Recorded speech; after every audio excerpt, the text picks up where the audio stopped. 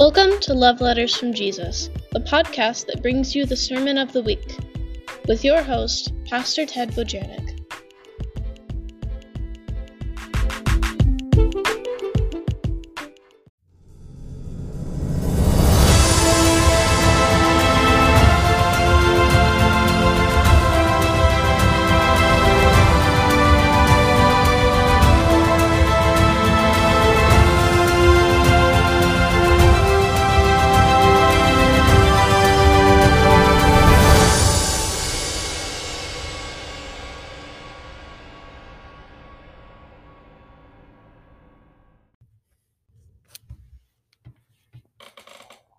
Hello and welcome to another edition of Love Letters from Jesus.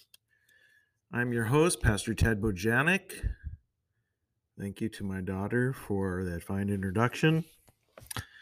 And today we're going to talk about Matthew chapter 25, where Jesus talks about his glorious return, the second coming of Christ. And that's going to be our topic for today. I haven't had a podcast recording in quite a while. Things have been a little bit busy in my life, and I'm glad to be able to be doing this again. And in the future, I hope to bring you some interviews with some interesting people as well. That would be great as well. So, Love Letters from Jesus is a podcast where we go through the Word of God, and hopefully you will feel energized as you learn the Word of God and empowered by hearing it and learning it, and have the Word of God to feed you. That's what this is about. So,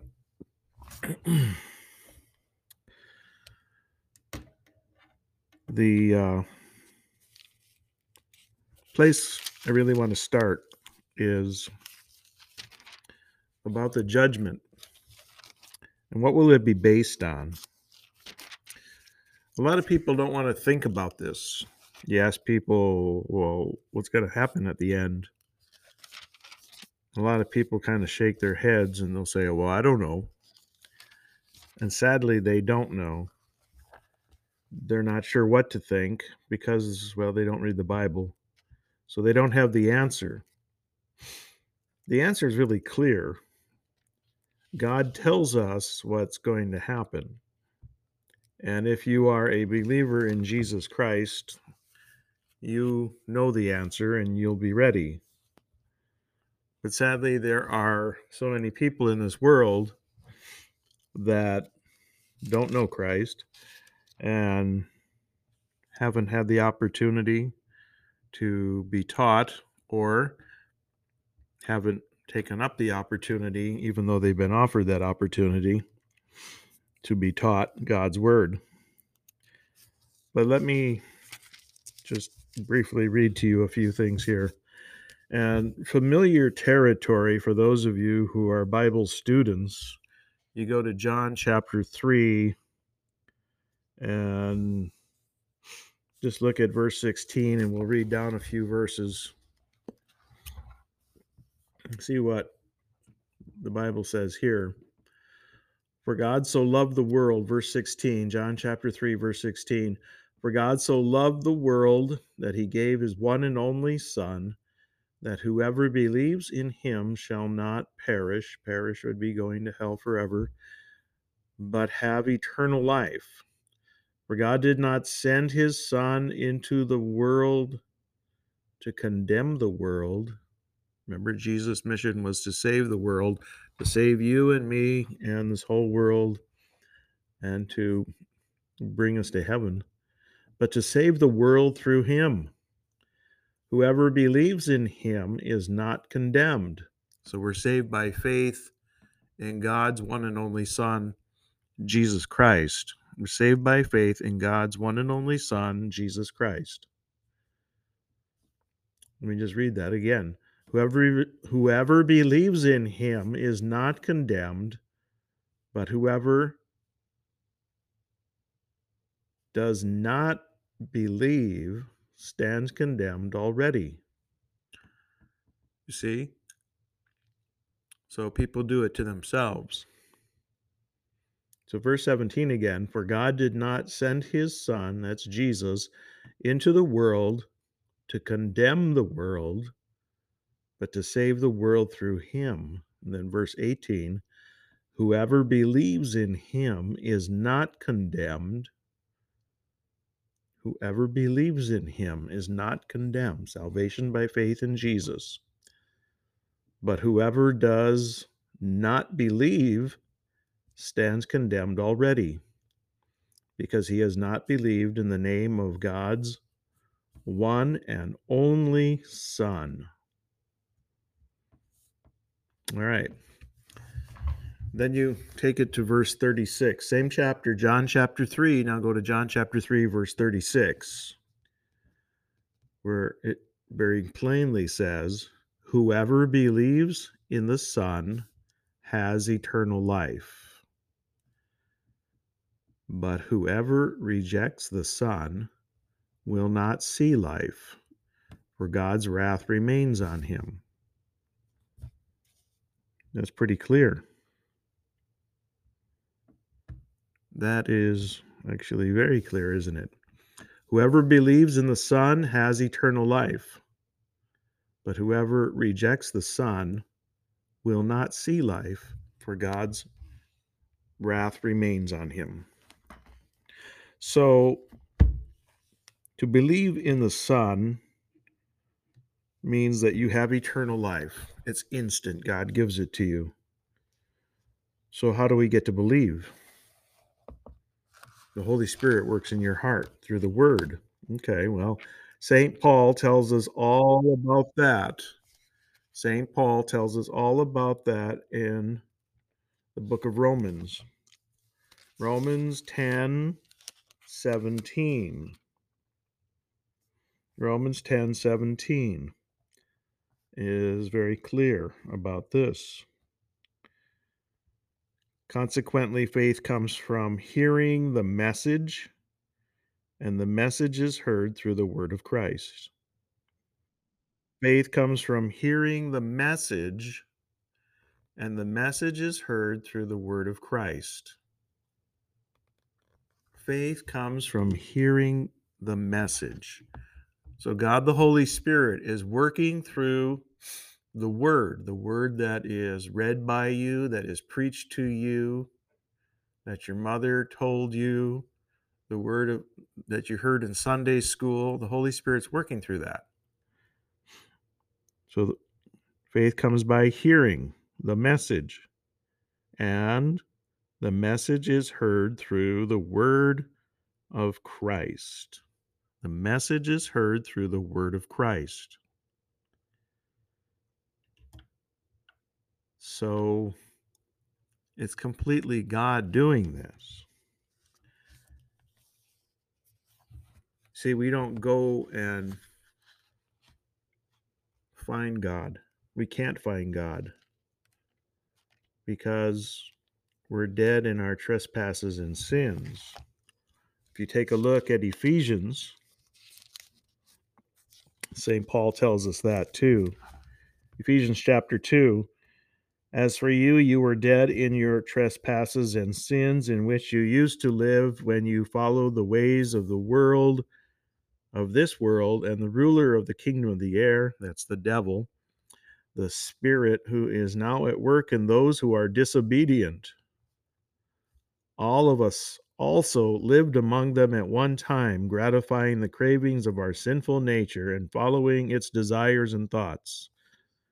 Like the rest, we were by nature objects of wrath, targets for God's anger. Then verse 4, there's a change. But because of his great love for us, God, who is rich in mercy, what's mercy?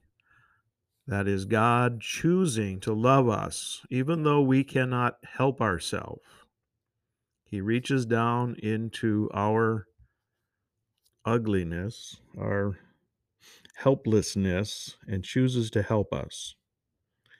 God, who is rich in mercy, made us alive with Christ, even when we were dead in transgressions. So if we are dead in our sins, there's no way we can cooperate in our salvation. If we are dead in our sins, there's no way we can go find God. There's no way we can boast and say, I found him. People like to put those kind of bumper stickers on their car saying, I found him. You really didn't. But rather, God found you and made you alive in Christ Jesus. Faith comes by hearing the message, and the message is heard through the word of Christ. God finds you. What did God do with his disciples? He found them, and then they followed him. See, and it's all God's grace, and that's what the rest of Ephesians chapter 2 talks about, that it's all by God's grace. You think about that. Go down to verse 8 of chapter 2 in Ephesians. Paul writes, For it is by grace you have been saved through faith. Where did the faith come from? The Holy Spirit working through the Word. And this not from yourselves, it is the gift of God, not by works, not by anything you did, because you were busy being dead in your trespasses and sins, physically alive but spiritually dead. God had to make you alive, so not by works, so that no one can boast. No one can say, I chose God. We can't do that. We're by nature God's enemies. So God found us. God made us alive. For we are God's workmanship, created in Christ Jesus to do good works. So God does all this for us. He comes to us. So if anyone is an unbeliever, it's because they have rejected God. And I bring up all of this before we go to Matthew chapter 25.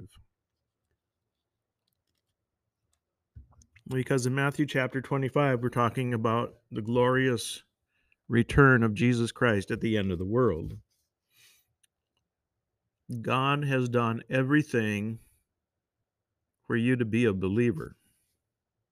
He has given you the Word.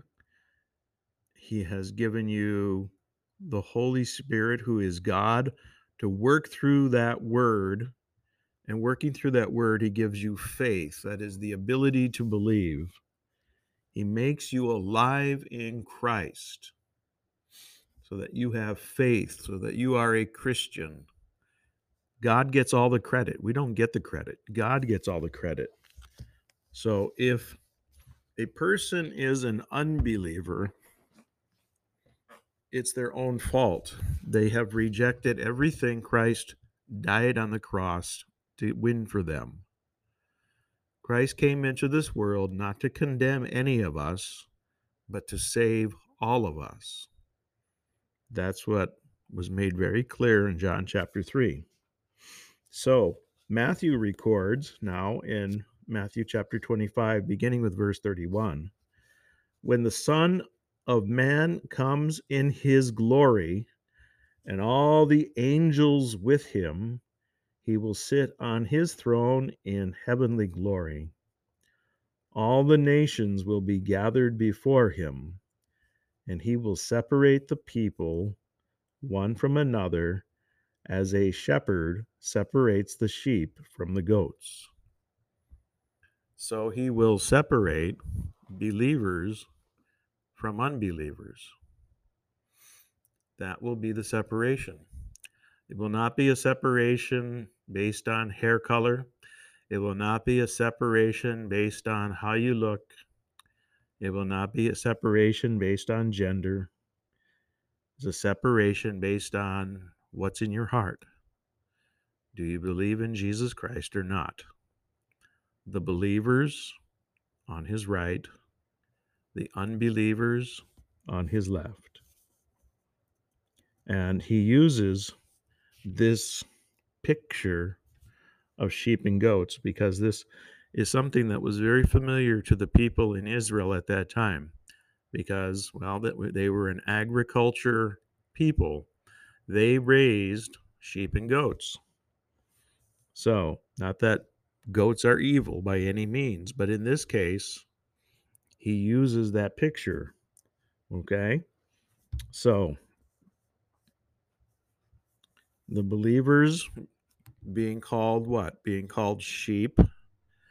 And we have that picture all through Scripture in John chapter 10. Jesus says, I am the good shepherd. And he talks about leading his sheep. Okay? So, I know goats don't fare too well in the Bible, but God made them too, didn't he? All right, verse 34. Then the king, that's Jesus, will come to those on his right, and he'll say these things.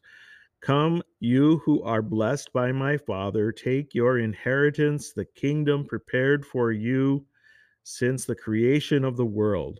For I was hungry, and you gave me something to eat. I was thirsty, and you gave me something to drink. I was a stranger, and you invited me in. I needed clothes, and you clothed me. I was sick, and you looked after me. I was in prison, and you came to visit me. Then the righteous, that's the believers, will answer him, Lord, when did we see you hungry and feed you, or thirsty and give you something to drink? When did we see you a stranger and invite you in, or needing clothes and clothe you? When did we see you sick or in prison and go to visit you? Then the king will reply, I tell you the truth, whatever you did for one of the least of these brothers of mine, you did for me. Let's just stop there a minute. So, as believers, we are motivated by faith to bear good fruit. That is, we do what we do, call them good works. We don't do them to earn heaven. That has been done for us by our Savior, Jesus Christ. But we do what we do out of love and thankfulness to our God. That's why we do what we do. So we don't plan it. We just live our lives. And when we have opportunities to show love to other people, we do. Not that we're perfect, not that we always do it, but we generally do it. So Christian people love their Lord Jesus, and they love others because of him. And because Jesus Christ came into the world and lived a perfect life and died on the cross and took away all of our sins, people who are Christians are thankful for Christ saving us from going to hell forever. So, in thankful praise, Christian people show that thankful love in acts of love as they get opportunity to serve one another and to help others who come along in their life. And the kind of things that Jesus is mentioning here. It could be the least of people, could be street people, helping people out.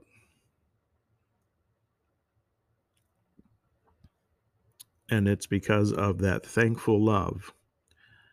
So these are not people Jesus is mentioning here who did what they did in order to earn their way to heaven. They didn't do what they did because they were afraid of Jesus. They did what they did out of thankfulness because Jesus already saved them. And in a thankful, faith-driven life, they live their life sacrificially for others, just as Christ came and put us first. We were his main priority. He came here to live for us and to die for us, and then he rose from the dead for us. So as a Christian, we live a sacrificial love where we love others and put them ahead of us, and we may interrupt what we're planning in order to help somebody out. That's what's being talked about here. Then verse 41, then he will say to those on his left, depart from me, you who are cursed, into the eternal fire prepared for the devil and his angels.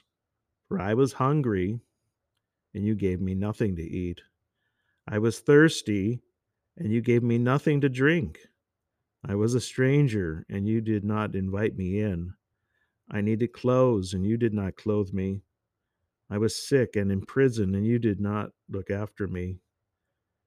They also will answer, Lord, when did we see you hungry or thirsty or a stranger or needing clothes or sick or in prison and did not help you? He will reply, I tell you the truth. Whatever you did not do for one of the least of these, you did not do for me. Then they will go away to eternal punishment, but the righteous to eternal life. Unbelievers do not fear God. Unbelievers have no love of God. They have rejected Jesus. They have rejected the gift that he won for them on the cross. Unbelievers care about no one except themselves. They generally speaking are very selfish. And even if they do things like Jesus mentioned here, the Bible says that is without faith in Christ, it is impossible to please God. Without faith, you cannot please God. So no matter what you do, without faith, you cannot please God. God wants you to believe in him. You should see your heart as a throne, and Jesus Christ needs to be seated on that throne. God wants to be number one in your life. He wants you to believe in him, and he wants to be number one. He wants to be the only God, because he is the one and only God. In this world that is filled with false gods, he says, I am your Savior God. I love you, and no one else has saved you. And I'm the one that has saved you, and I can help you, and I will help you. And Jesus has done all things for us. But unbelievers go to hell because they reject all of these good things that God has prepared. And on the last day, they're going to be sorry. On the last day, they're going to be sorry. They're going to spend eternity in hell being sorry. And it's all on them. And that's going to be the hurt about hell, is it's all on them. Because they wouldn't listen. They wouldn't listen. They wouldn't make time for it. They're going to have forever to think about that. So this part of Scripture reminds us that hell is real, and it's an eternal punishment. It's an eternal punishment. It's not a game. It's not a party. It's an eternal punishment. It's fire. It's darkness. It's all kinds of horrible things. But it's the absence of God's love. You want to experience God's love forever? That's heaven. So let us do everything in our power to continue to believe in Jesus Christ and to feed our faith with his word as long as we live on this earth. That's what's most important. Let us be prepared to meet him when he comes. No one knows the day or the hour. Let us be prepared to meet him when he comes. That's our study for today. I'll include a sermon on this, and all of you have a blessed day. Thank you for listening to this podcast, Love Letters from Jesus. The Lord be with you and grant you a wonderful day.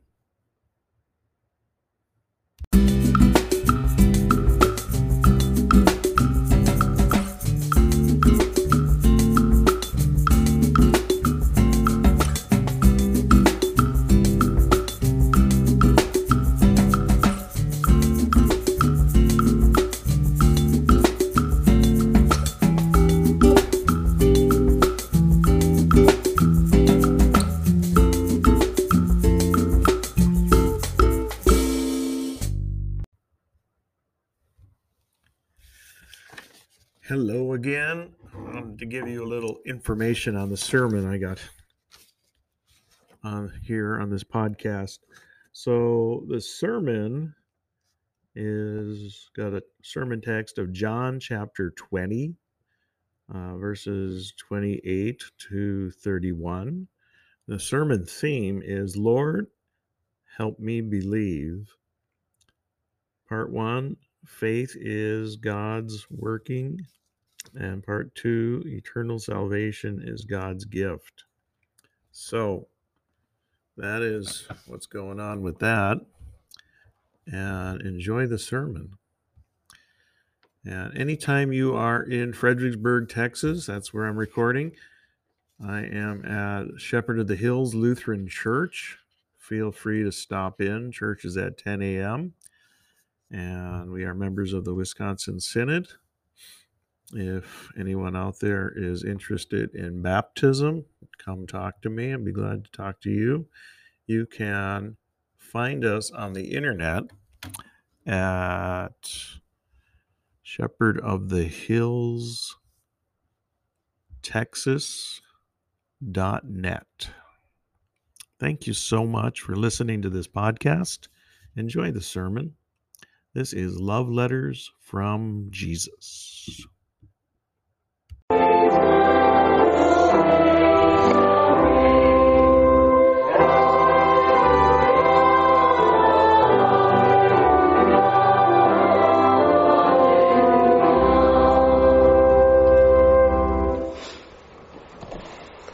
Grace and peace to you from God our Father and from our Lord and Savior Jesus Christ. The Word of God for our consideration today is found in the Gospel of the day, John chapter 20, verses 28 to 31. Thomas answered him, "My Lord and my God." Jesus said to him, "Because you have seen me, you have believed. Blessed are those who have not seen and yet have believed." Jesus, in the presence of his disciples, did many other miraculous signs that are not written in this book. But these are written that you may believe that Jesus is the Christ, the Son of God, and that by believing you may have life in his name. Lord, help me believe. Faith is God's working. Eternal salvation is God's gift. Let's just think for a moment what a blessing it is that you got up this morning and wanted to come here. Because you didn't do that on your own. God moved in you.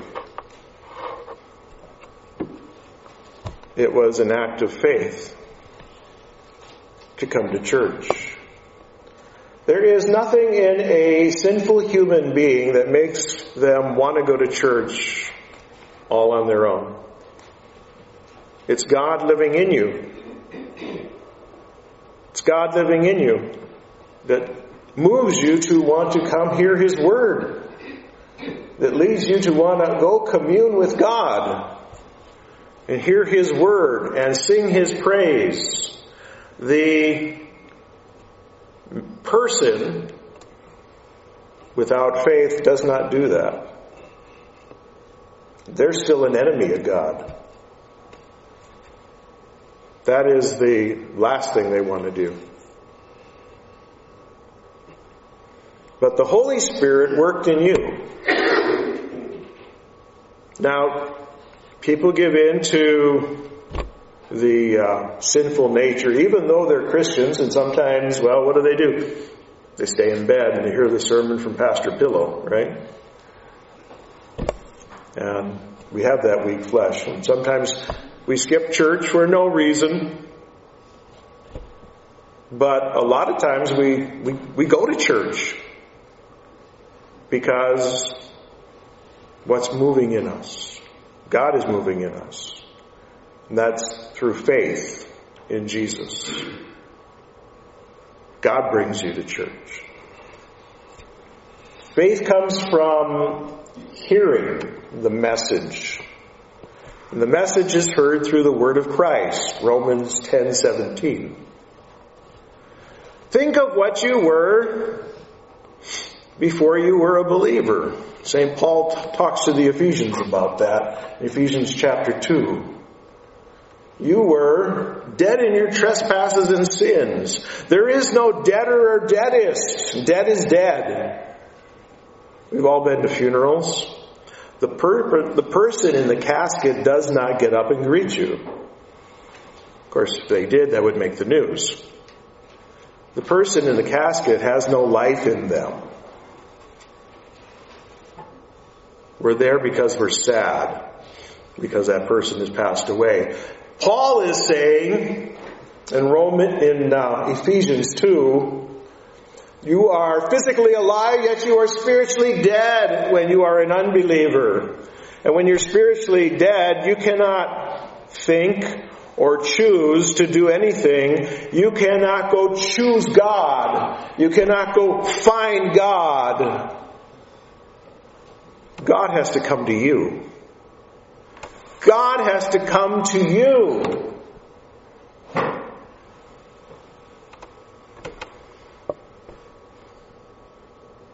What did Jesus do for the disciples? He came to them. He came to them. He chose them. And they came to faith in a very privileged way. They came to faith by seeing. They saw God. They saw Jesus. They heard Him preach. They heard Him teach. The Word of God, the message of Christ, just as Paul says in Romans 10:17, worked in their hearts. The Holy Spirit, through that Word, worked in their hearts and gave them faith, saving faith.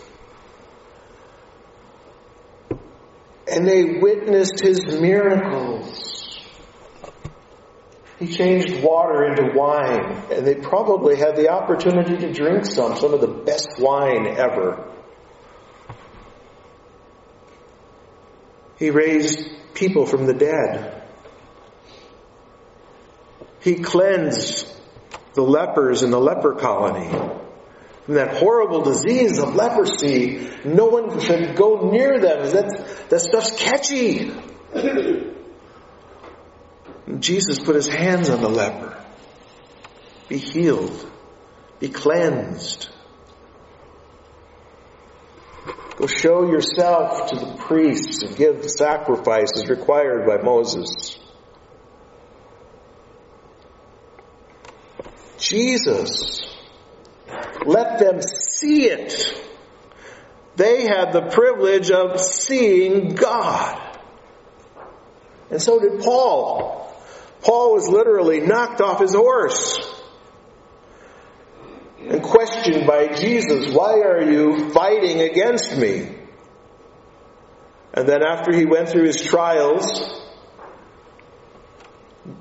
Jesus led him out into a desolate place in the desert and taught him by revelation. Jesus, though he had ascended, he appeared to him and taught him for 3 years. So he was taught much like the other disciples. He, Paul, saw Jesus. He tells us about this in the book of Galatians. All of these apostles, an apostle is someone who was taught directly by Jesus and then sent out. So there are no more apostles. They were taught directly. They saw Jesus. How privileged they were. Yeah, Jesus says of you and me, blessed are you that believe, because you believe without seeing. Blessed are those who have not seen and yet have believed.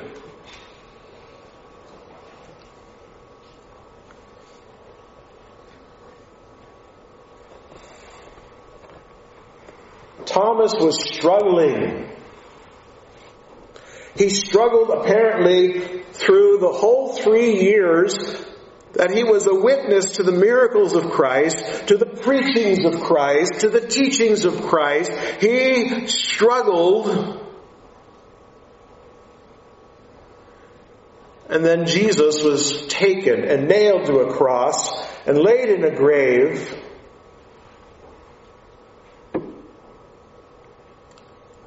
And witnesses came to him and said, "We have seen the Lord, He's risen." "Nope, I'm not believing it. I'm not believing it. Unless he gives his own directives, unless I can see those hands once nailed to the cross and put my finger in it and take my hand and put my hand in His side where the Roman spear once went, I will not believe it ever." Pretty strong words. But Jesus knew how weak Thomas was, how vulnerable he was, and He did not want this man who was vulnerable, who the devil was right there trying to get him to. He didn't want him to be lost. So there came a time when all the disciples were together, and Thomas was there too. Jesus came in, even though the doors were locked,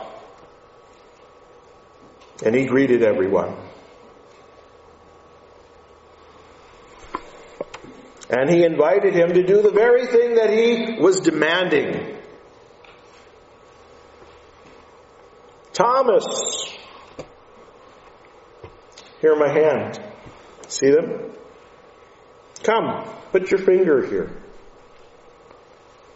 See my side? Come put your hand into my side. Stop doubting and believe."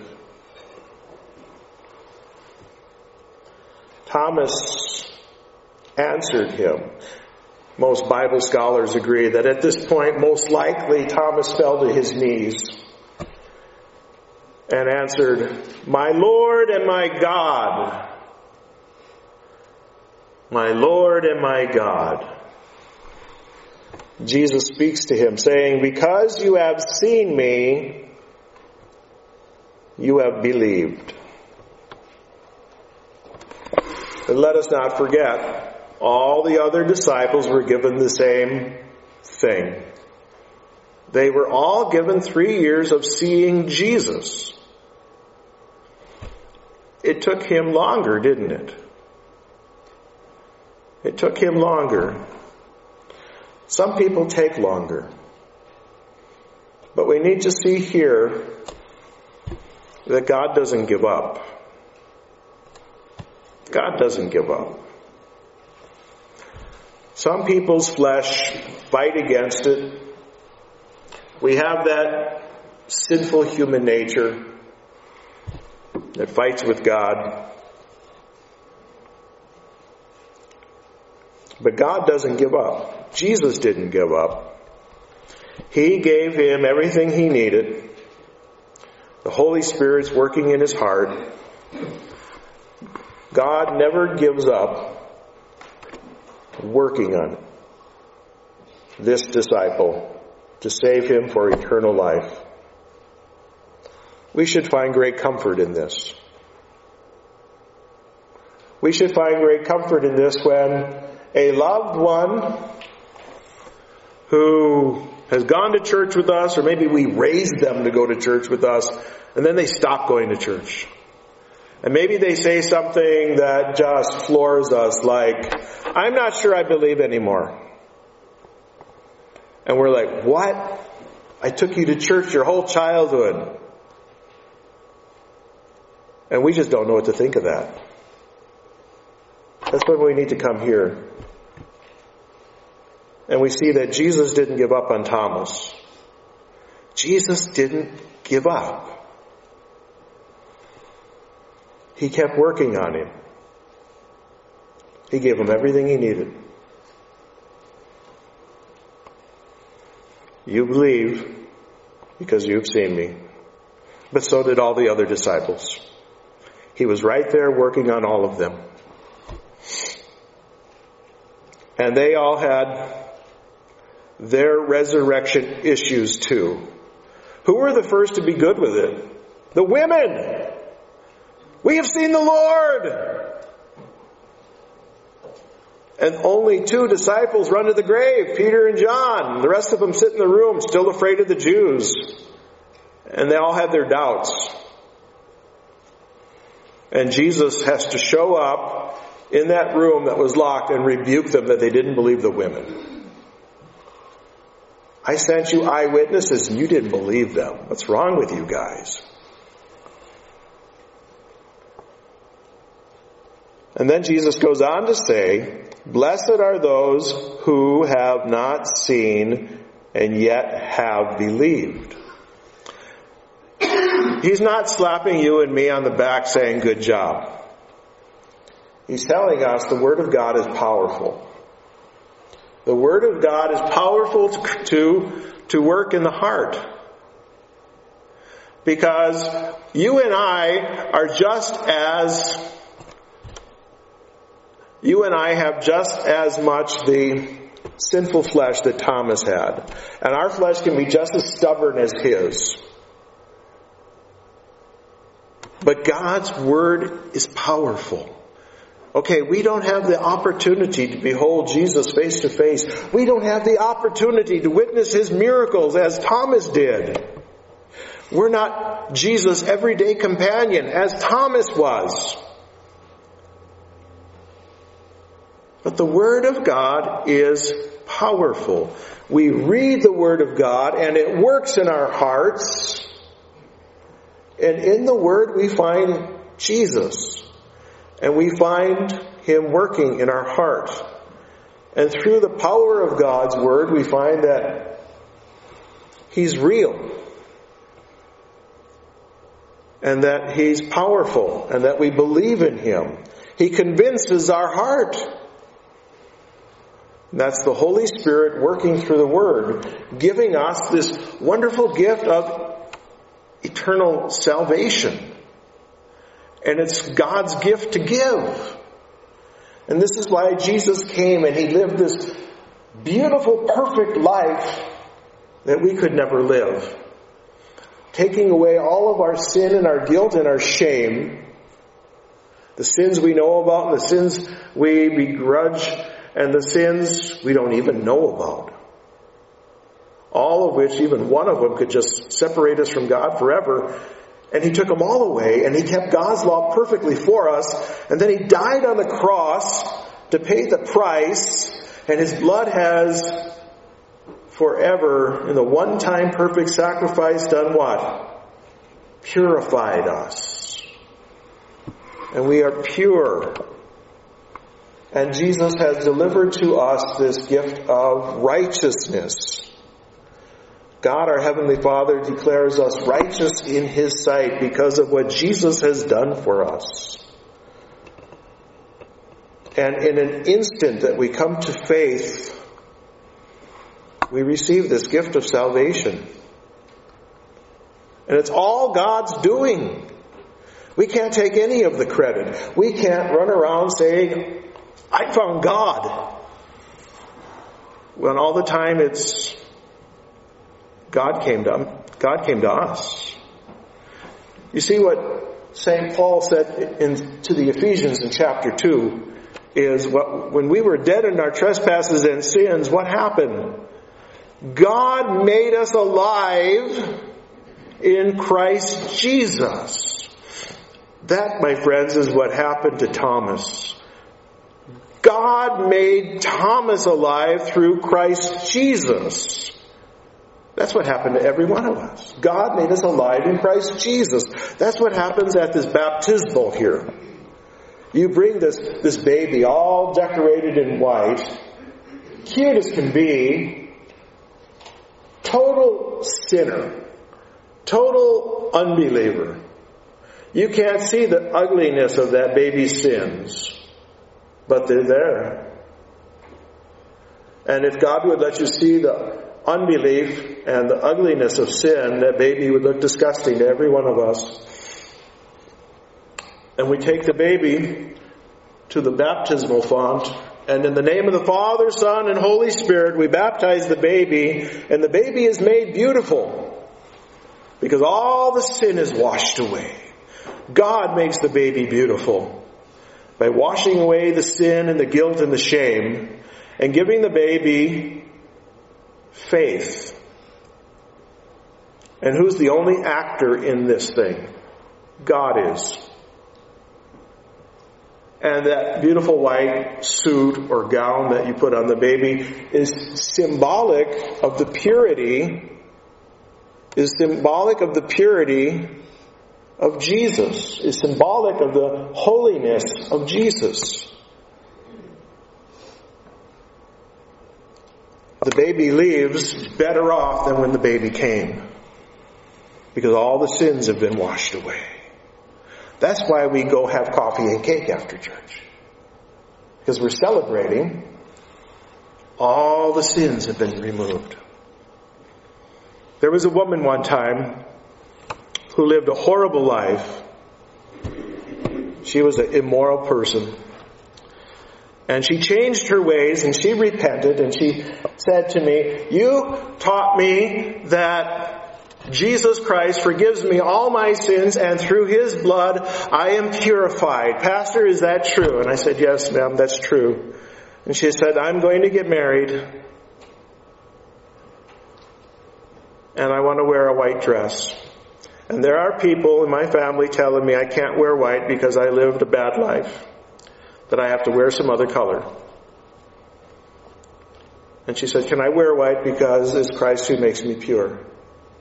And there were gossipy women who were saying, "Oh, she can't wear white because of the sins that she has committed." And they sat in the back of the church. And I said, if you want to wear white because of the purity of Christ, you wear white. And she found the whitest dress she could find.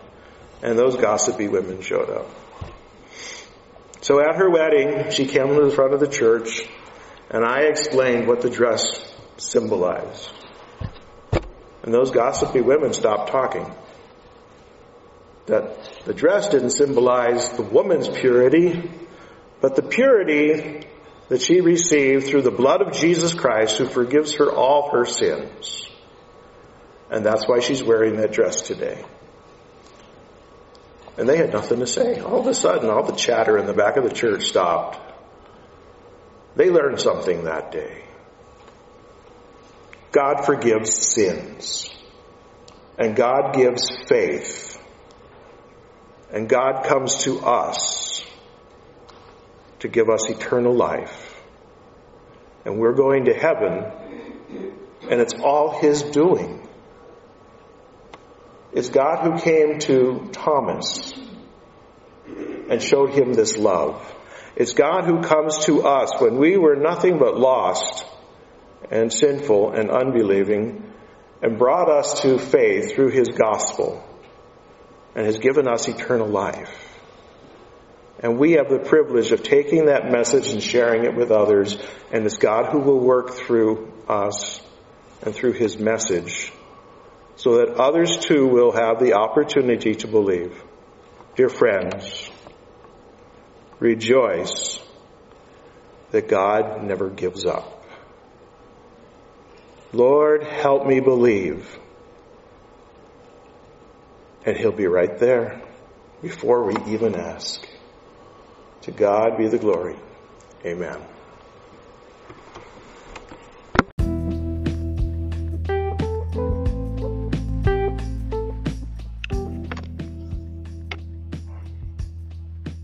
Thank you for listening to Love Letters from Jesus. I'm your host, Pastor Ted Bojanic, and I look forward to you listening again. Once again, if you liked our podcast, please give us a 5-star review. Remember, you can find us on Spotify, Anchor, or Google Podcasts. Look forward to having you listen to us again. Have a great week.